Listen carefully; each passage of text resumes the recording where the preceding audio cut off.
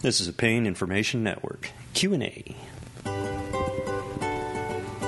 Well, let's answer some questions today. Got some pretty good questions. You can leave it at paininformation.com. I read everything, and I appreciate the feedback. And anything you want to hear, I'll talk about it. I also would be grateful if you go to iTunes and leave a review.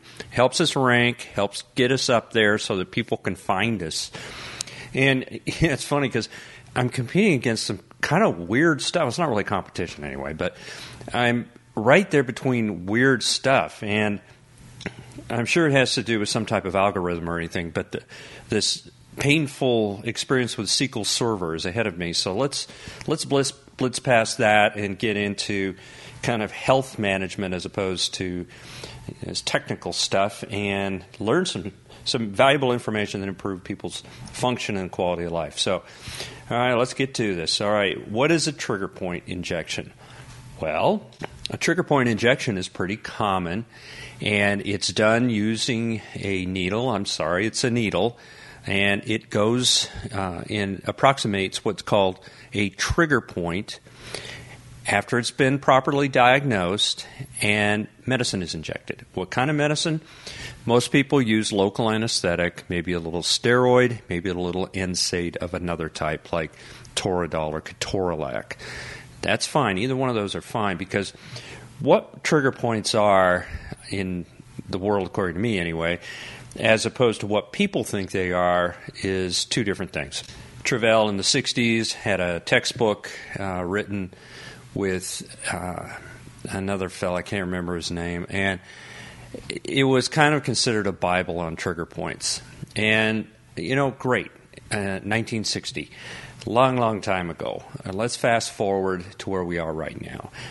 Trigger points are a peripheral manifestation of a central nervous system problem. And this is the world according to me, but I think it's right. Neurobiologically, we are wired inside out as opposed to outside in. In other words, a lot of our pain processes begin in the central nervous system and are perpetuated in the central nervous system, and that would be chronic pain. That would be the pain of fibromyalgia, interstitial cystitis, the pain of CRPS, or chronic regional pain syndrome. And it's intimately related to the neurobiological mechanisms of addiction and also of depression. So it has to do with a lot of chemicals, and it has to do with a lot of relationships. Some of those relationships show up as, quote, trigger points, or tender areas in the muscle around the neck, low back, the thoracic region around the scapula, or the wings of the back, some people call it, and even abdominal trigger points, the vastus lateralis on the side of the thigh.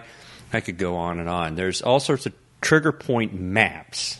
And I don't know why people make maps of this stuff, but they make maps, and people swear that they can feel these trigger points. Well, they might be able to. They may feel as knots or knots that are not. I don't feel them like other people feel them, but hey, you know your body. You know what you feel. I'm not there all the time, and I see you as a snapshot. So what you tell me, I believe. Okay. It's painful, and they think it needs to be rubbed. Okay, well, if this is a central nervous system problem, and it's showing up as a trigger point, as a peripheral manifestation of a central nervous system problem, which is really what the muscle pain of fibromyalgia is, etc., then does it make sense to go mashing that thing? Does it make sense to do deep tissue massage? I don't think so. You're just kind of throwing gasoline on a fire. I've said this before, but I want to kind of drive it home. So let's just say we're using our thumb or we're using our fingers to massage this out. And I hear stuff all the time. Oh, it's a blood flow issue. Oh, there's changes in the muscle. That's not true. Sensitive muscle biopsies have not really necessarily shown there's a problem with the muscle at all. And this has been going on forever. And as people try to understand the disease processes and the neurobiological processes of something as I think is functional as fibromyalgia, they look at these things as X marks the spot when it doesn't always work that way. So in goes the trigger point injection at the trigger point. it might be just as problematic as using deep tissue massage. And what they say is, I feel great after massage. And within 24 hours, I don't feel so great. Because, it feels good while it's getting done, but later on, you've aggravated something and you've pretty much jumped the shark. And then it hurts a little bit more. Not always. I'm generalizing. But I can tell you, if you think of things as inside out as opposed to outside in, you got to be careful with these trigger point injections. Now, you really have to be careful of trigger point injections with steroid. I don't think people realize how much steroid they get through the year. People that hurt tend to have their joints injected. They take steroid dose packs. They get trigger point injections. And all of a sudden, it's really adding up. Oh, it'll weaken my bones. Well, it could. Yeah. You could gain weight. Yeah. You could have problems with other issues, too. Steroids are not benign. They have a lot of side effects. And what you read as side effects on steroids is kind of scary, but temper it. Usually, if you keep the steroid to a dull roar, it's okay. But remember, the founders that actually got the Nobel Prize in medicine of steroids did not believe that they should be used clinically. And that goes back quite a few years, but that's true. They really cautioned people from using steroids. They understood the anti-inflammatory effect. They really introduced steroids as an important part of understanding our physiology and what happens to us, because we all have steroids in us. Steroids are pretty much everywhere throughout your body. They're ubiquitous, as we say. But we have to be very careful with steroids. Now, NSAIDs, well, that's another form of steroid, or non-steroidal anti-inflammatory, non-steroidal. And it surprises people that even acetaminophen, or Tylenol, the brand name, is in NSAID as well. It's a central nervous system NSAID. Some might call it a type 3 NSAID, or COX-3 NSAID.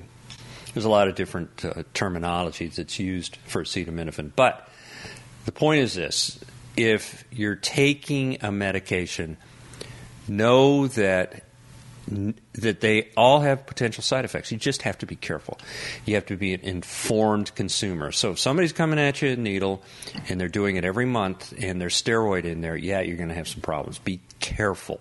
Talk it over with your care practitioner and make sure you keep real good track of the amount of steroids you're getting. Your family doctor doesn't know what your orthopedist is doing, and your orthopedist doesn't know what your rheumatologist is doing, usually speaking. And we'd love to have that intercommunication, and someday we will have it. But medicine, especially in America, has been very slow to adapt digital communication. And there's a lot of issues around that. We're working through it. We're kind of in the Model A years. We'll get there. Okay. So, as far as trigger points go, I do them. I do inject trigger points. And you get a little hot spot every once in a while. That's not a problem. Get them a lot, that's a problem. And steroids could be a problem. Can it aggravate things? Yes. Can it help people? Yeah, it can help people. If they have a specific area and you have a specific diagnosis, it's okay to throw a little bit of medicine in there. One other little point in this saga is some medicines you inject are myotoxic. Now, what does myotoxic mean? It can hurt muscles. And some people have noticed after trigger points, they get this cute little dimple. And that's where the muscle actually broke down. It'll usually fill in over time. But it's a cosmetic issue. So, once again, any medical procedure, you have to know the risk-reward benefit. Are you really going to get a lot out of this? Are you really going to benefit from a trigger point injection? Or do you want to start thinking inside out? Start working with either medications or at the spinal level, that sort of thing? I think that's probably where you want to go. That being said, trigger point injections endure. They continue to be utilized, and I think excessively. And they are flanked by all sorts of I wannabes, like dry needling technique. Worthless. Don't do it. Deep tissue massage. talk it over with your physical therapist, talk it over with your doctor that referred you there, your physiatrist, for example. It can be helpful, but it has to be helpful for the right person, right diagnosis, right condition.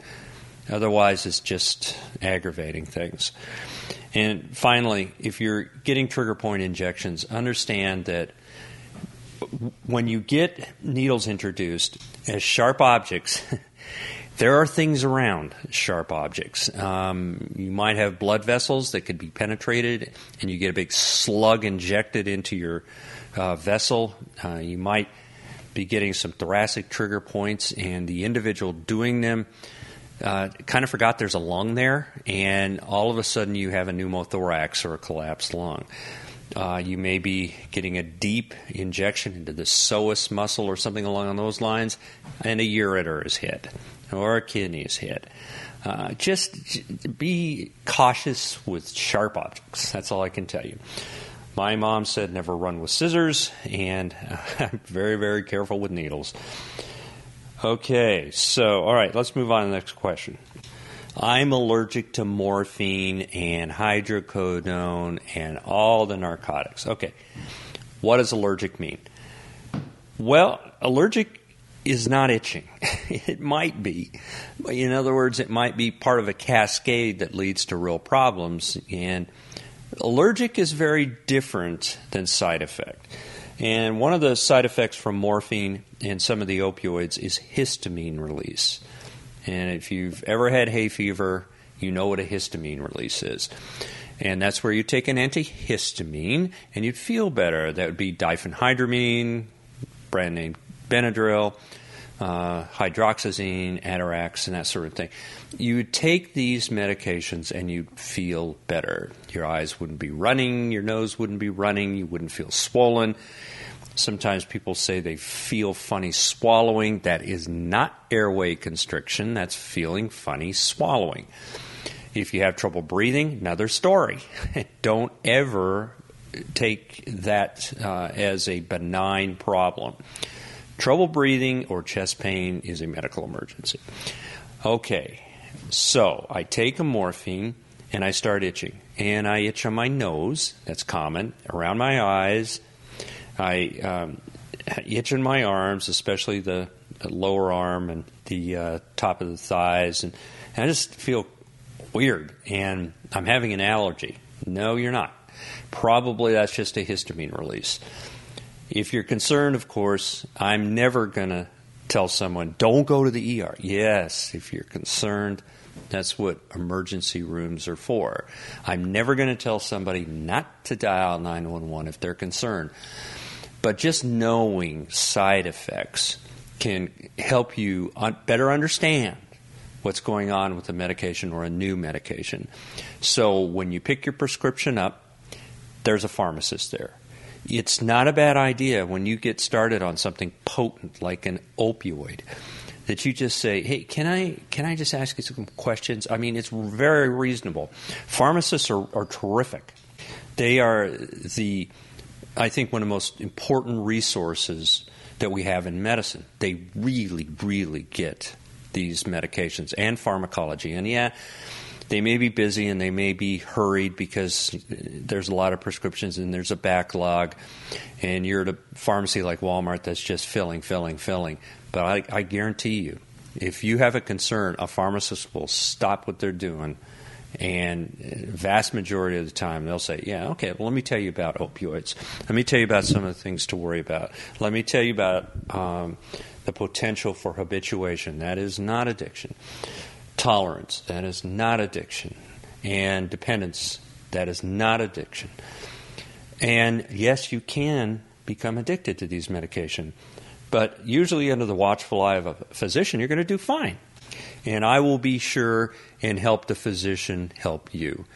That relationship is key. And I can tell you the pharmacists around me are one of my best resources to help in quality care for a patient. They fill in a lot of gaps. So understand what a real allergy is. And we're going to be talking, of course, on that more. That's Rule 4. Rule 4, know thy meds. All right. Oh, gosh. Paperwork. It's getting more digital now, so that's good. But let me go through some things we want to know when we're doing a pain interview or discussion. Okay? The chief complaint. What is bothering you the most right now? That's in your words. I have right arm and shoulder pain. I have low back pain. That's not a diagnosis. It's a descriptor. Number 2, what is your pain level? And I'm just going to throw one out called the visual analog scale. There's other scales. They're all pretty much worthless, but we use them. And it's a good idea we track them because sometimes they give us some information. On a scale of 1 to 10, 10 being the worst pain you've ever experienced in your life, what is your pain? Most people that have chronic pain are between 7 and 10, or 11, 13, 14. Let me give you a hint.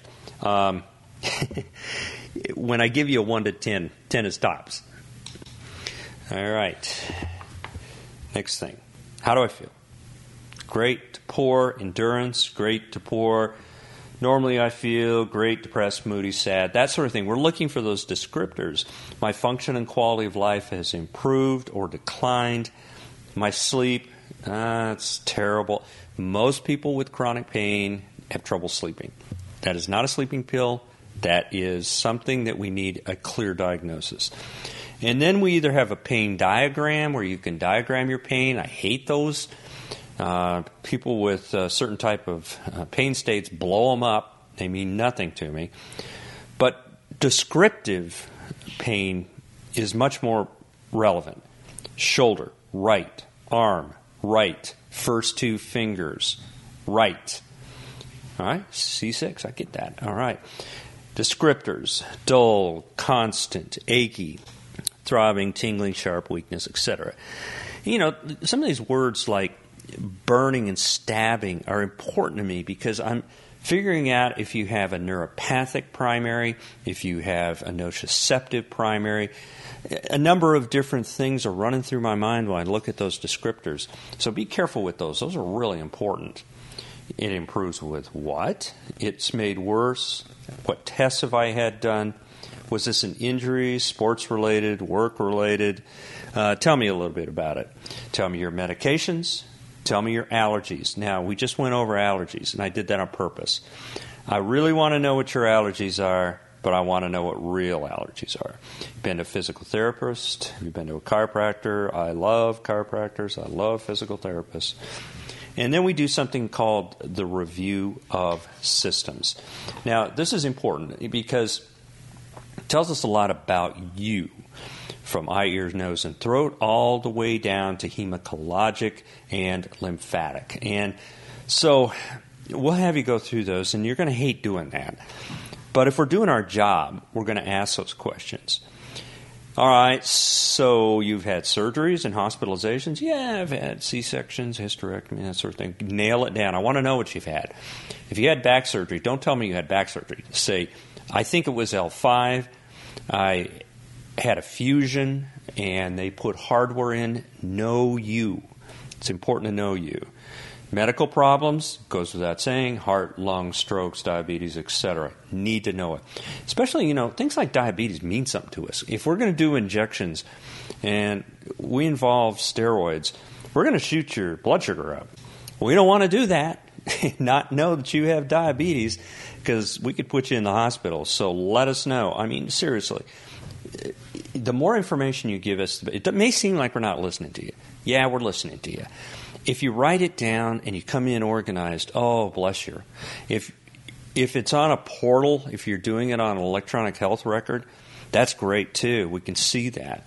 Family history, that's really, really important. And please tell us if you've been to pain clinics, if your family members have been to pain clinics, what kind of problems they've had, what kind of chronic disease states. Just help us. Help us help you.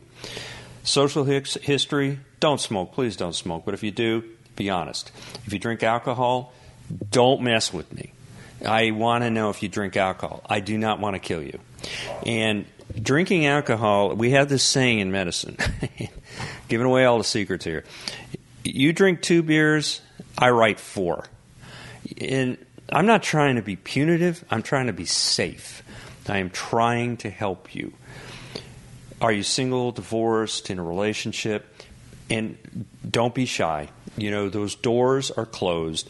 That room is your protected environment. Be honest with me. If you're having, say, for example, unprotected sex and multiple people, and you're not sure about the backgrounds of these people and that sort of thing, and you come to me with neuropathy and weird feelings, and I'm going to be using a lot of needles and things like that, and it turns out you're an HIV risk or even hepatitis risk or you've used IV drugs or something like that, please just be honest with me. It's not going anywhere. It's not going anywhere. And you'd be surprised how many people get mad at me when I ask them to come back alone to the exam room without their spouse, without some family member. And that's why. I need answers, and I need them confidentially. Are you working or not? Do you like your job? Is a lawyer helping you? I don't care if you have a lawyer. If you have a lawyer, great. I grew up in a family of lawyers. I like lawyers. But the reason I need to know is because I need to be prepared with certain paperwork. I need to be prepared with certain defined ways we do things so that we can facilitate both you and your legal question, be it litigation or be it workers' comp, whatever it is. But we're not trying to second guess you. We just need the information. And then we're going to look at you for your gait, affect, appearance. I want to help as many people that need certain services as I can.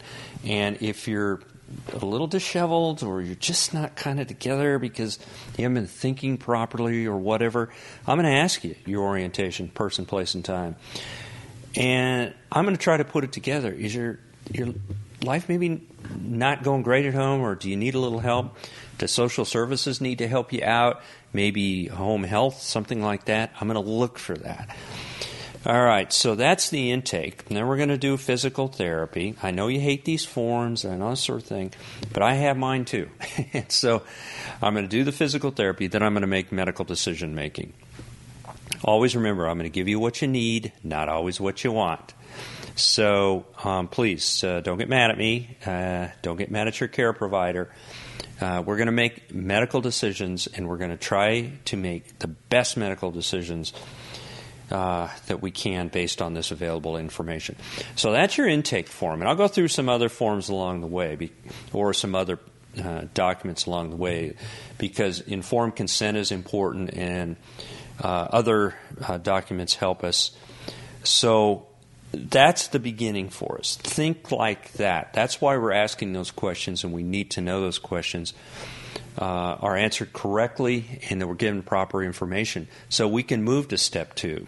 Okay, history, physical, medical decision making, and then give you the best possible outcome. All right, so that's why we do what we do, and I appreciate you listening.